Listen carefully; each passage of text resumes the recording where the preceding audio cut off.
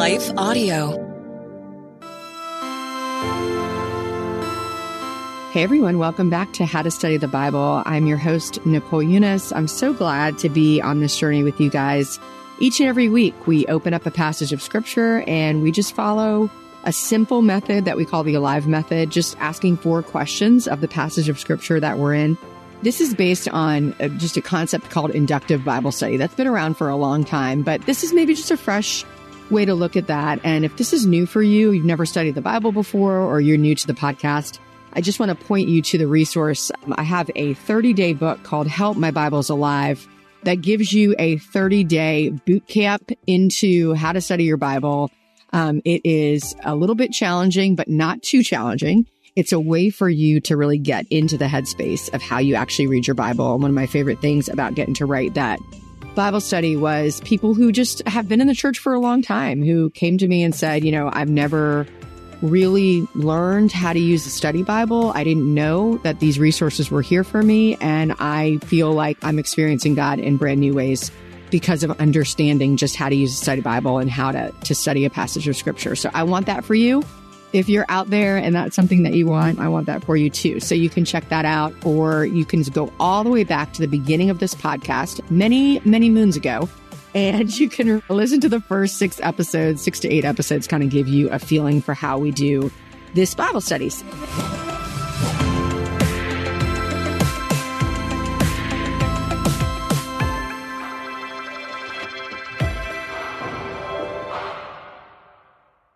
Hey guys, we're here because the Bible has changed so many lives. So just take a second and think about if you didn't have access to a Bible or you weren't even allowed to have one.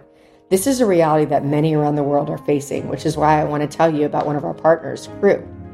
Cru has missionaries in almost every country, and they are seeing people come to know Jesus. There's just one thing they're missing, a Bible in their own language, and that's where you come in. For only $24 a month, you can provide 3 people with Bibles each and every month.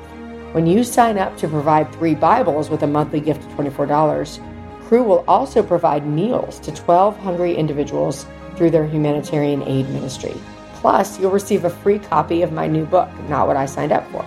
Simply text STUDY to 71326 to help today. That's STUDY, or visit give.cru.org/study. Again, that's give.cru.org/study. Message and data rates may apply and available to U.S. addresses only.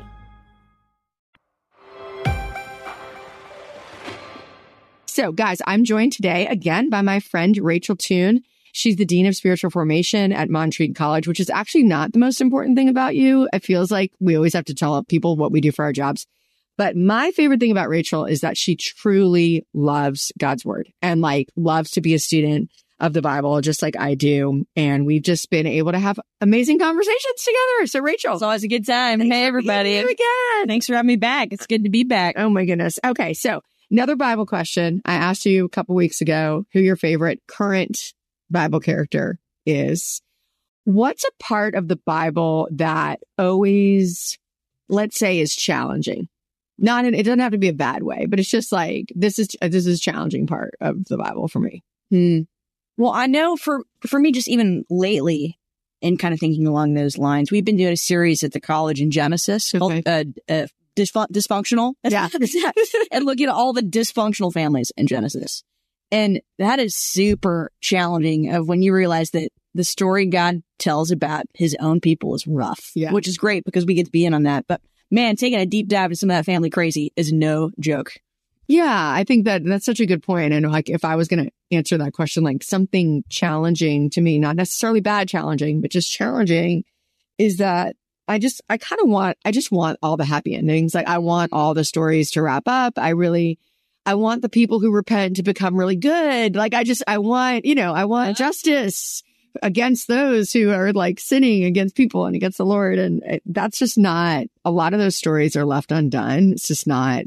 And it's just challenging because to me, it means there's a lot that's going to be left undone, in this earthly life. And we can look forward to a time in heaven where there is no more crying or mourning or tears. But until then, there are a lot of, it's going to be a little bumpy. Yeah. There's undone things. And, we've been talking about the Sermon on the Mount, Matthew chapter 5, 6, and 7 in this series. And I do think Jesus is like, gives the ultimate reality check. It's like he addresses what it actually is like, but also invites us in to a path of joy and peace and freedom, even in the midst of all the stuff that remains undone and unclear and hard. So that's kind of where we're at today. We're working our way through Matthew chapter 5. We're going to wrap up Matthew 5 today before we get into Matthew 6 next week. There's a lot left in Matthew.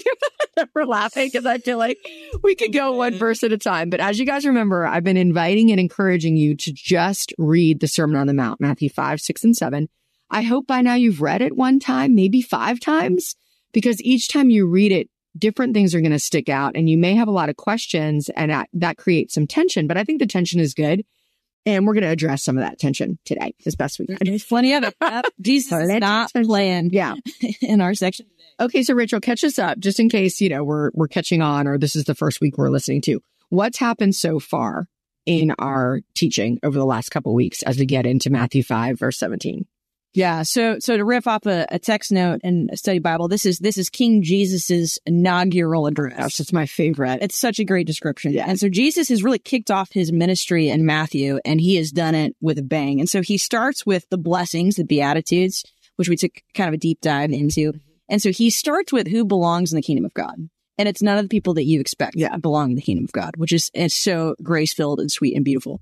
And so he pivots from there and builds on that, though. So then now we're asking, all right, what are kingdom people like? Mm-hmm. What are they like on the outside and what are they like on the inside? And I think that's how he's going to spend a lot of the rest of Matthew 5 is kind of wrestling with some of those questions. So we talked about salt and light the last time. And how does the world experience a member of Jesus' kingdom? Mm-hmm. And it's really interesting. It's a go listen to the podcast, right? We did that whole thing.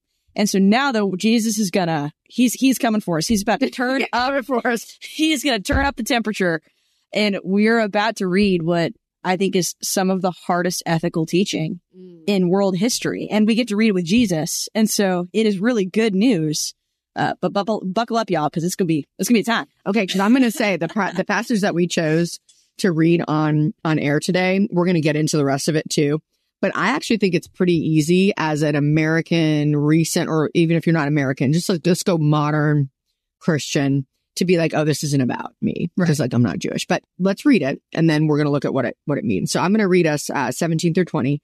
And then you can just give us a flyover of the rest of it. Okay. All right. Here we go. Matthew 5, 17 through 20. Take a deep breath. This is the word of the Lord. That means that it is alive and active, that the Spirit of God can move in our lives in the way that we listen and discover in Scripture. So let's just go to God's word together. This is Jesus talking. Do not think that I have come to abolish the law or the prophets. I have not come to abolish them, but to fulfill them. For truly I tell you, until heaven and earth disappear, not the smallest letter, not the least stroke of a pen will by any means disappear from the law until everything is accomplished. Therefore, anyone who sets aside one of the least of these commands and teaches others accordingly will be called least in the kingdom of heaven. But whoever practices and teaches these commands will be called great in the kingdom of heaven. For I tell you that unless your righteousness surpasses that of the Pharisees and the teachers of the law, you will certainly not enter the kingdom of heaven. Okay, record scratch. First of all, Dean, is Jesus talking about the Old Testament law when he's saying anyone who sets aside one of the least of these commands, or is he talking about the next commands that he's about to give in the chapter? Oh, man, good question. I would say yes. And so, because you guys, just so you know, if you haven't read it along, or if you're looking at your Bible right now, you're going to see some subtitles, murder, adultery, divorce, oaths, eye for eye, love for enemy. So all of a sudden, we're going to read all of these kind of rules like that Jesus is going to give. So when he says none of these things are abolished, every single thing matters, does he mean the whole massive chunk of the Old Testament that came before this? Or does he mean what he's about to say? I love this question. Listen, we really are taking a deep dive today. And I really do think yes to both of those answers. There are people who might interpret that differently, but I think in terms of backstory, right, we need to recognize, one, Jesus is a Jew. Yeah. And God's redemptive plan for the world starts with Abraham and his family. And so it's not like the Old Testament's the VHS tape of scripture where we just, it's not a thing anymore. Right. It is still relevant, but how we understand it is and how we embody it looks different after Jesus, for a lot of theological reasons that we can get into now. It's like, if you go, I mean, obviously, like, and many of us, if anyone's ever done that, you know, it's like their New Year's resolution and they're like, I'm going to read the whole Bible. And then they get to Leviticus. Fall off the wagon. Never mind. Yeah. Mistakes are made. You start reading and you're like, wait, what? So Leviticus is full of law. Yeah. And this is saying, I mean, what it sounds like Jesus is saying is every single one of those laws applies. So how does that law? Because that's what I'm like, that's a whole big conversation, but give us our college level answer. I think verse 18 is clutch for this. Okay. Because, so for truly I tell you, until heaven and earth pass away, not one letter, not one stroke of a letter will pass from the law until all is accomplished. I think that's a really important piece of this. Because a lot of what we read in Leviticus, like, for example, sacrificial law, the role animals play in atonement. Yeah. Jesus does accomplish that. Right. And so I think when we read it with that lens, but also a lot of the Old Testament law, as we're going to see, because Jesus is going to riff off of it. Yeah. Of the 10 Commandments, right? God still doesn't want you to go around kill people. He doesn't want you to go around sleeping around with your neighbor's wife, you know? So I think that's a really, really helpful kind of framework. Another thing I think is helpful in answering this very big, important theological question is if you're looking in the Bible in the cross-reference section, it will punch you to Galatians 3:24. Okay, and it punched me somewhere else. So let's go both ways. All right. Okay, you go to Galatians. I'm going to go down the rabbit trail. It's going to be great. Okay, so Paul is talking in Galatians. If any of you are familiar with that book, it's with Jews who are kind of saying, oh, you got to be super Jewish and be Christian. Like, you kind of layer on Jesus, but you also have to follow all the Jewish laws. So they're basically saying the thing that I just asked you about. Right. That's the question. Okay. And Paul helps bring some clarity to that. Okay. And he actually throws some pretty great punches, actually. Go read that later. But he says this, so then the law was our guardian until Christ came in order that we might be justified by faith. So pause there, and the word guardian, if you forgive me a nerdy moment. Oh, good. It's a nerd moment. Push the glasses off. That word, that actually is like literally kind of the nanny. So the person who babysat you. Okay. Until you became of age. And so the law babysat you and took good care of you, but now you're in a different season of your life. Okay. And so how you're going to interact with that is different. And so in the next verse, he goes, but now that faith has come, we are no longer under a guardian. For in Christ Jesus, you're all sons of God through faith. Okay. So it's not that the Old Testament law has expired per se, but we totally understand it differently because of who Jesus is and what he has done and how we now participate in the kingdom of God after the death and resurrection of Christ. That's so good. And to sort of circle back on that thought that you pointed us to in this passage, this idea that like until everything is accomplished. So my cross-reference actually takes us to the end of Matthew, where Jesus is speaking right before he goes to the cross. And he says, truly, I tell you, this is Matthew 24, verse 34. Truly, I tell you, this generation will certainly not pass away until all these things have happened, meaning like all these things have been accomplished. Hey guys, we're here because the Bible has changed so many lives. So just take a second and think about if you didn't have access to a Bible or you weren't even allowed to have one. This is a reality that many around the world are facing, which is why I want to tell you about one of our partners, Cru. Cru has missionaries in almost every country, and they are seeing people come to know Jesus. There's just one thing they're missing, a Bible in their own language, and that's where you come in. For only $24 a month, you can provide 3 people with Bibles each and every month. When you sign up to provide 3 Bibles with a monthly gift of $24, Cru will also provide meals to 12 hungry individuals through their humanitarian aid ministry. Plus, you'll receive a free copy of my new book, Not What I Signed Up For. Simply text STUDY to 71326 to help today. That's STUDY, or visit give.cru.org/study. Again, that's give.cru.org/study. Message and data rates may apply and available to U.S. addresses only.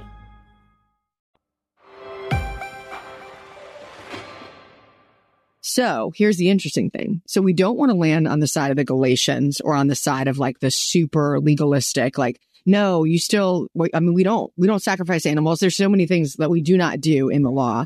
But I think then the pendulum swings the other way where it's like, yeah. Like, no, it is the VHS tape. Like it's expired. Like it's obsolete. We don't need any of it.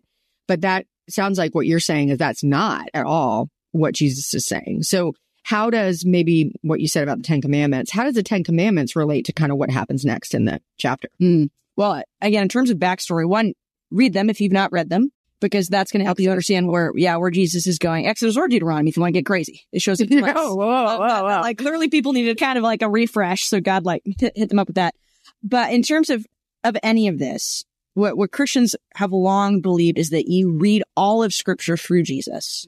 That's how we understand it. And that's what keeps us from going off the wagon one way or the other. Okay. Either going hardcore legalistic or what? It doesn't matter what I do. Grace, everything's fine, right? Yeah. Paul talks about that too.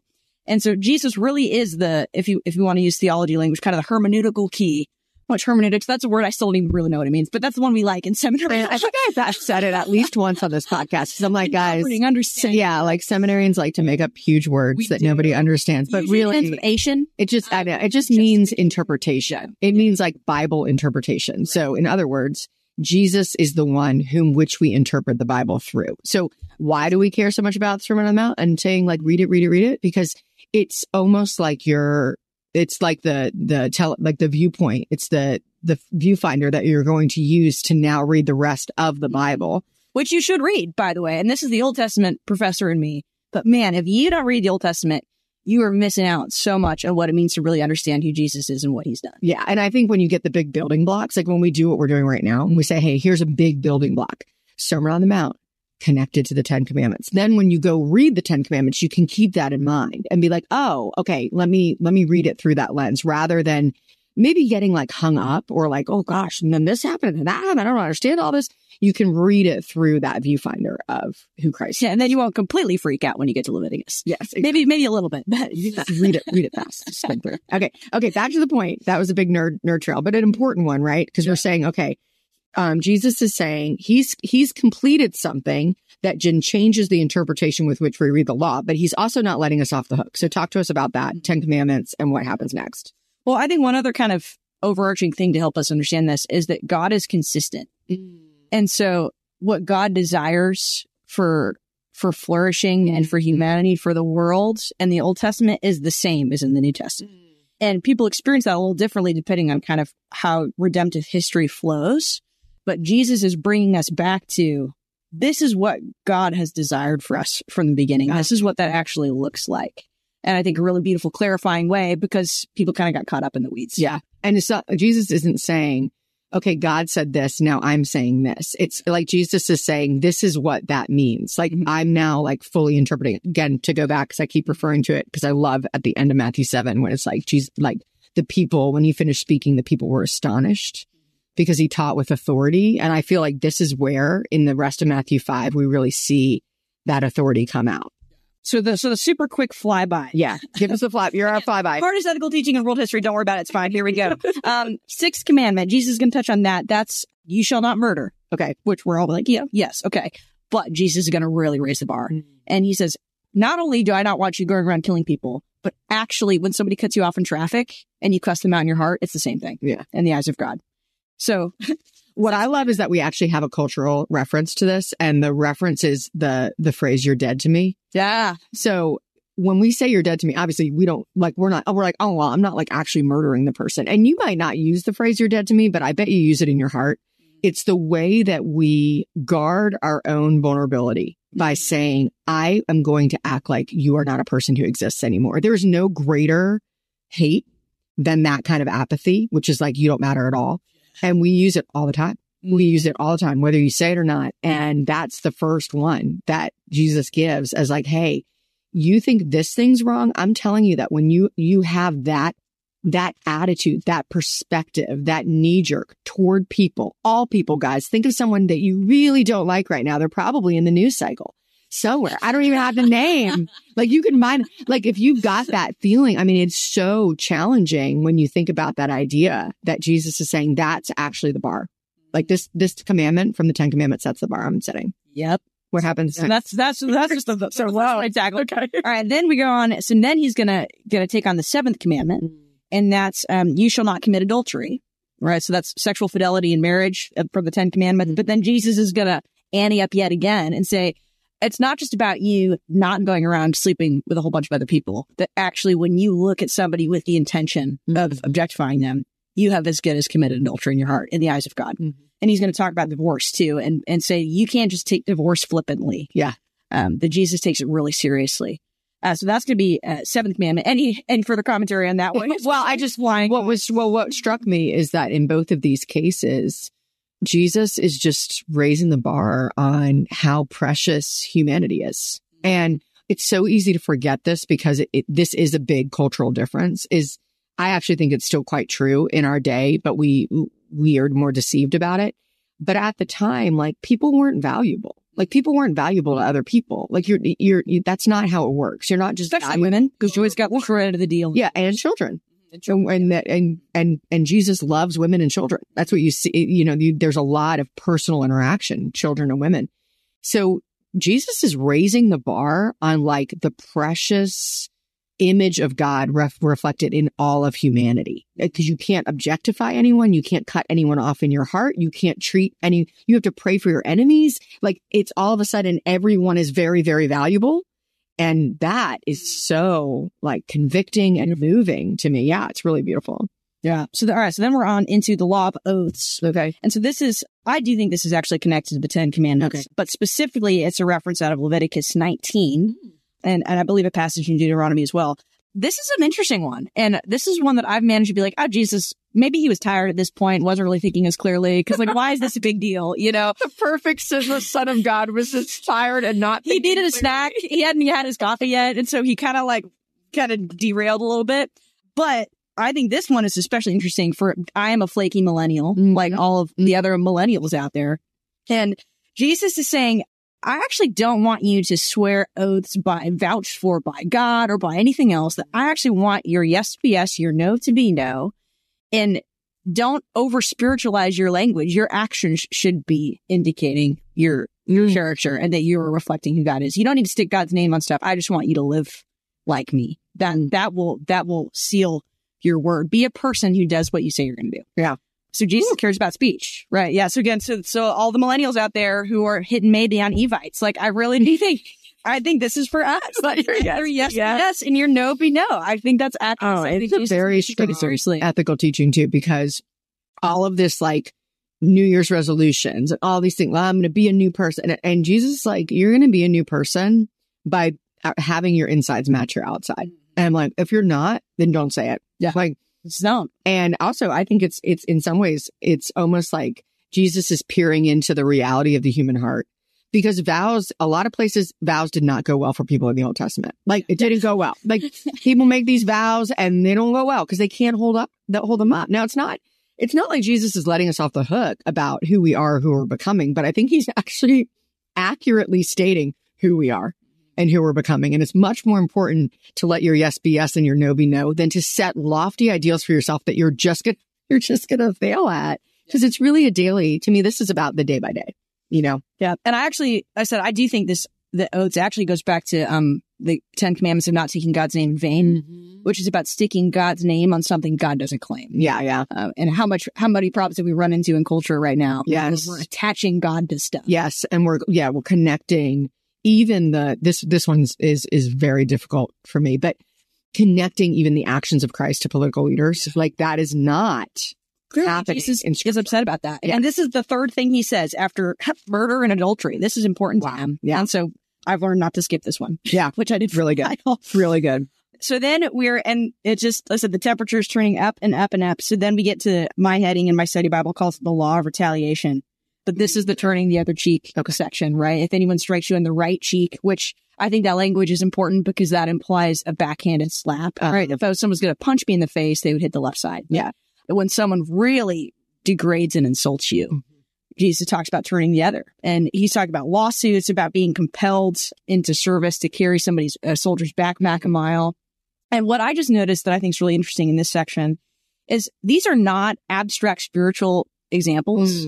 These are like regular life things, right? That a first century Jew would encounter on a pretty regular basis. Yeah. Like, this is not like, I think that's really important. I always try to think of, it's important to think of modern examples because it would have felt modern on the ears of those who first heard it. And what's interesting about a backhanded slap or carrying someone's backpack, like you said, those are things that you have to do because you have less power.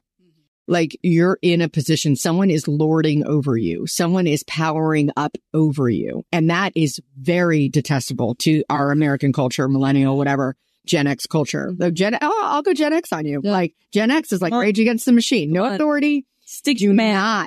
Do not tell me what to do. And so the fact that Jesus is addressing people who have a power dynamic over them that would allow them to be in a position where they get a backhand slap or are forced to do something that they don't want to do. Like, wow. And he's saying, do those things. I mean, and what's so crazy, I just imagine some people getting up and leaving at this point, like as he's talking. Yeah. And what's so crazy about Jesus and his kingdom and how he works, and we're recently off of Easter, right? Is that, and in Jesus breaks the power of power. Yeah. Or at least worldly power.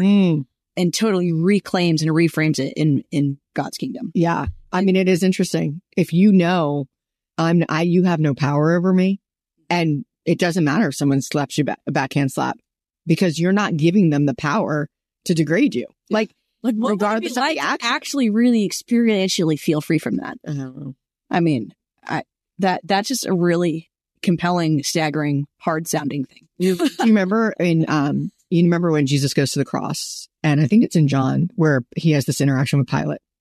And Pilate's like, do you know what power I have over you? I have the power to free you. And Jesus is like, you don't have any power. Like, that's cute. Except what's given to you by my Father. And like, what a statement of identity. Like for us to realize, like, no, like that's when we're citizens of the kingdom. No, people don't have, like, this is the way that we get to live. This is what belonging looks like. This is what action looks like. And I know that this is incredibly, and believe me, everyone's like, this is an impossible teaching. But it doesn't mean that it's not the ideal. Like, let's not throw it out because we're like, oh, that's not even possible. I'm like, but really? What would it be possible to bless the person who cut you off in traffic? Like, what about the person who, mansplains or whatever? Like, would it be possible to be like, I love this person. Like, I don't have to fall prey to what the world tells me I have to act like now because a person has lorded over me or treated me wrong or is not like kind to me when I'm their customer and it's customer service. Like name the small things that we engage with every day. And I think there are passages in the Bible where you read them and you're like, I'm not entirely sure what he's getting at. It is a little bit difficult to figure out. And then there are some that you wish weren't clear. I think this is one of those. But it's pretty clear. It's pretty clear. I think Jesus intends to be taken seriously, even as we know that on this side of heaven, we will not experience full perfection, but Jesus is at work in us. And I do think he intends that we really take him seriously on this. I think, and as we wrap up for today, I think when we ask that question, what does this mean for me? I think what I want to invite you guys to, because this is still countercultural, it was so countercultural then, but it still is. I just want to invite you to look for inputs in your life, just things that you read, things that come across your screen, what you scroll, that is counter to this. And just try to ask God to illuminate what those are. Because I think there's just so many ways that we're just kind of swimming in the culture that we're in that we don't realize, oh man, like Jesus is inviting me to something really different than this.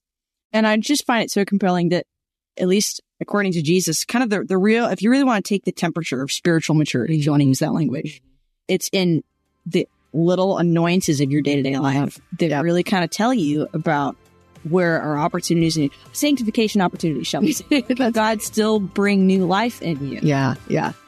Which is pretty beautiful. Yeah. So if you haven't sensed God moving and working in your life in a while, pay attention to what's annoying you and ask yourself, what might Jesus be inviting me to right here in this daily annoyance? All right, you guys. Tough words, but exciting. Exciting to be in this Sermon on the Mount together. We'll talk to you guys next week. How to Study the Bible with Nicole Eunice is a production of Life Audio and Salem Media. If you like what you heard today, please take a second to rate and review the podcast in your favorite podcast app so that more listeners like you can find the show. For more faith-filled, inspirational podcasts, visit us at lifeaudio.com.